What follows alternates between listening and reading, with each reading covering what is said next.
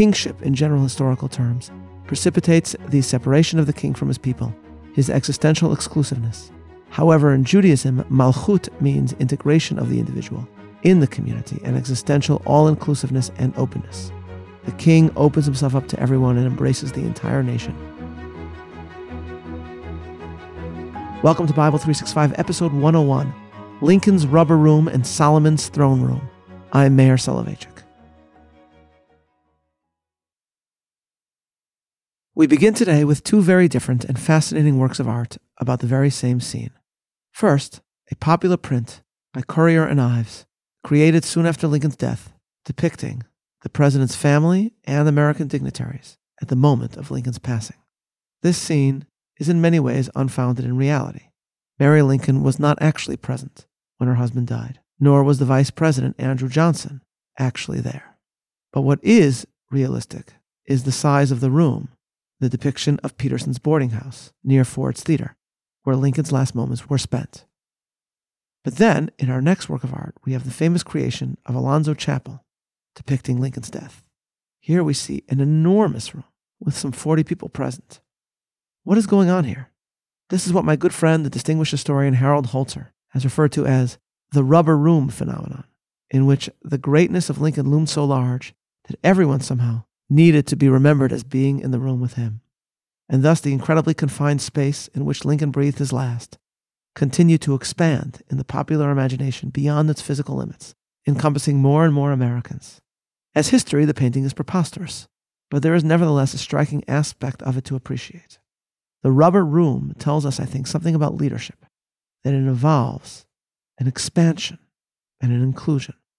For true leaders in the Torah, it is not their rooms really that need to be rubber, but rather they themselves who must expand their hearts in an extraordinary embrace of those they lead.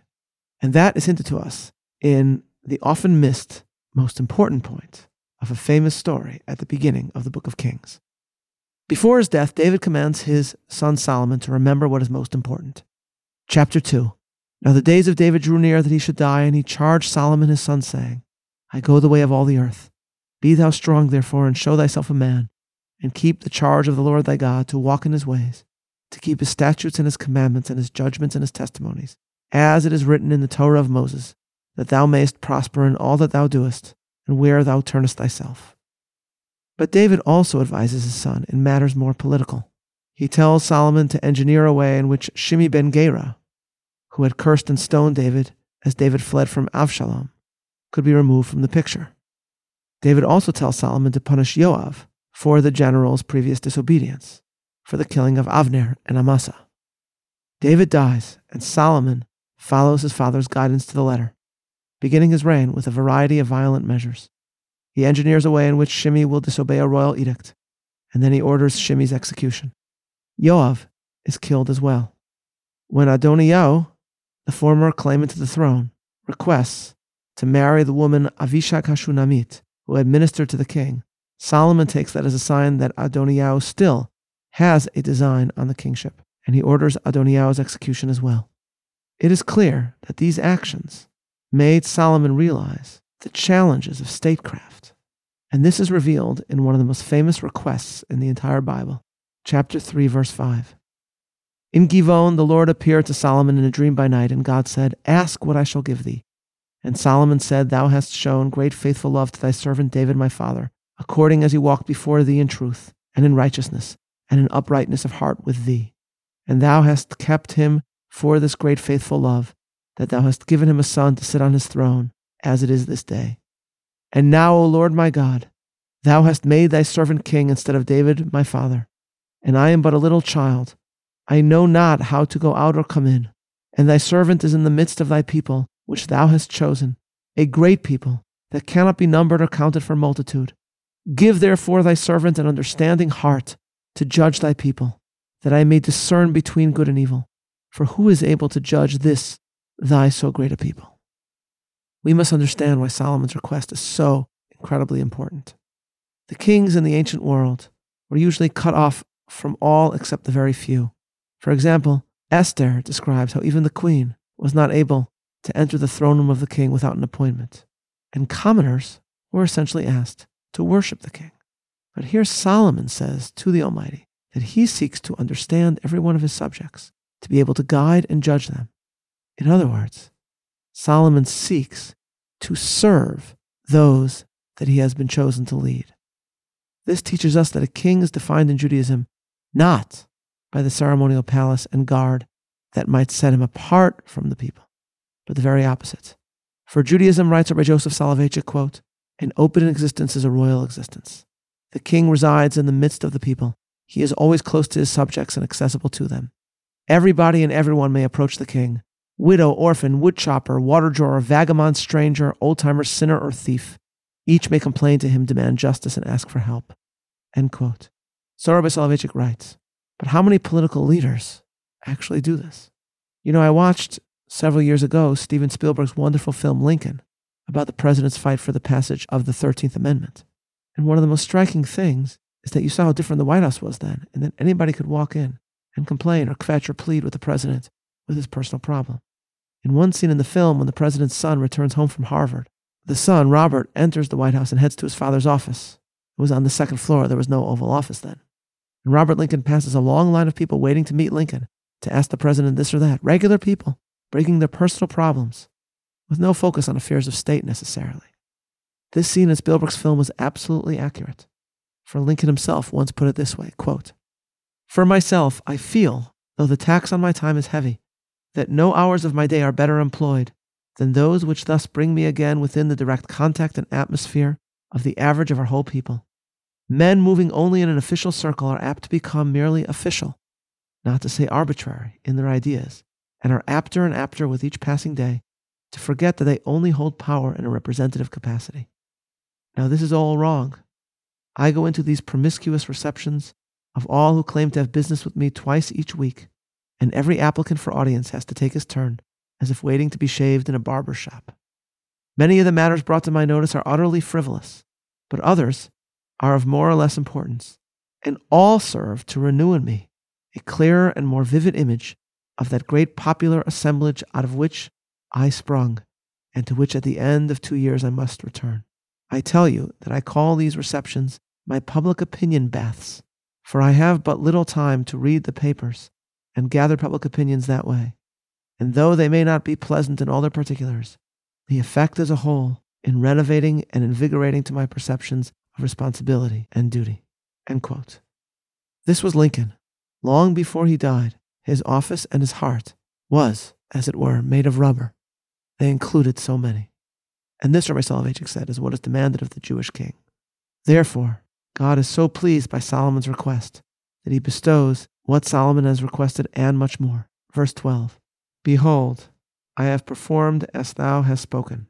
I have given thee a wise and an understanding heart, so that there has been none like thee before thee, nor after thee shall any arise like thee.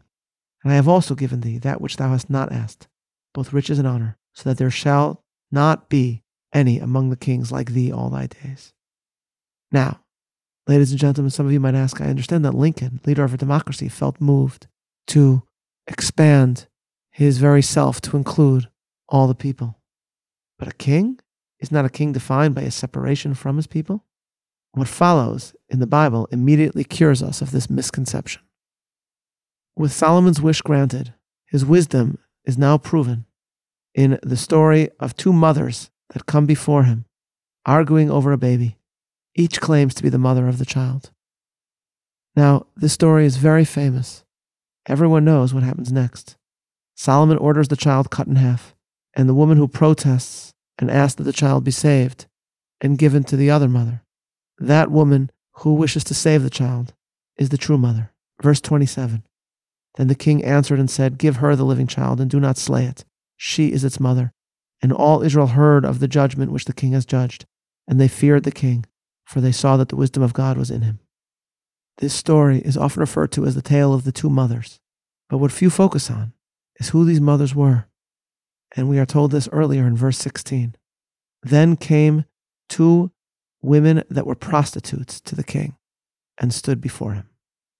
These, in other words, were members of Israel that were on the outskirts of society, and yet they seem to have been welcomed to come into the palace and demand that the king hear their complaints, resolve their problems, adjudicate their issues. This aspect of the story is so striking and we so easily miss it. But Rabbi Soloveitchik points this out as entirely indicative of what it means to be royal in Judaism, of what malchut, kingship, is for the Bible. He writes, quote, "Kingship, in general historical terms, precipitates the separation of the king from his people, his existential exclusiveness. However, in Judaism, malchut means integration of the individual in the community and existential all-inclusiveness and openness. The king opens himself up to everyone and embraces the entire nation without excluding anybody," end quote. Rabbi Soloveitchik cites Maimonides' description of the king's heart, Melech libo lev kol ha'am. The king's heart is the heart of all the people. And Rabbi Soloveitchik further comments that, quote, "Malchut requires of man not only to be aware of the existence of others, but also to feel, to experience their existence as if it were his own," end quote.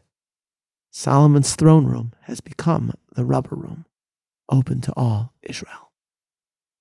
The art depicting the expanding room at Lincoln's death is appropriate because Lincoln's openness to so many was part and parcel of his greatness. Perhaps most memorably of all, Lincoln opened himself and the White House to one of the greatest of Americans, one who at that time many others would have spurned. This great American was Frederick Douglass, who described his coming in 1865 to Lincoln's inaugural ball to tell the president how impressive the second inaugural address had been. Douglass recalled as follows, quote, "I attended the reception of President Lincoln on the evening of the inauguration. As I approached the door, I was seized by 2 policemen and forbidden to enter. I said to them that they were mistaken entirely in what they were doing, that if Mr. Lincoln knew that I was at the door, he would order my admission, and I bolted in by them. On the inside, I was taken charge of by 2 other policemen to be conducted, as I supposed, to the president, but instead they were conducting me out the window on a plank. 'Oh,' said I, 'this will not do, gentlemen.' And as the gentleman was passing in, I said to him, 'Just say to Mr. Lincoln that Fred Douglass is at the door.' He rushed into President Lincoln, and almost in less than half a minute, I was invited into the East Room of the White House. A perfect sea of beauty and elegance, too, it was. The ladies were in very fine attire, and Mrs. Lincoln was standing there. I could not have been more than 10 feet from him. When Mr. Lincoln saw me, his countenance lighted up, and he said in a voice which was heard all around, 'Here comes my friend Douglass.' As I approached him, he reached out his hand, gave me a cordial shake, and said, 'Douglass, I saw you in the crowd today listening to my inaugural address. There is no man's opinion that I value more than yours. What do you think of it?' I said, 'Mr. Lincoln, I cannot stop here to talk with you, as there are thousands waiting to shake you by the hand.' But he said again, 'What did you think of it?'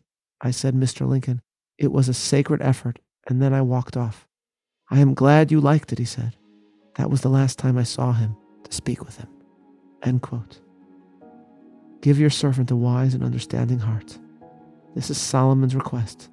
And when leaders have this gift, it is, for the countries that are led by those leaders, truly a gift of God. This is Meir Soloveitchik, looking forward to learning together tomorrow. Signing off.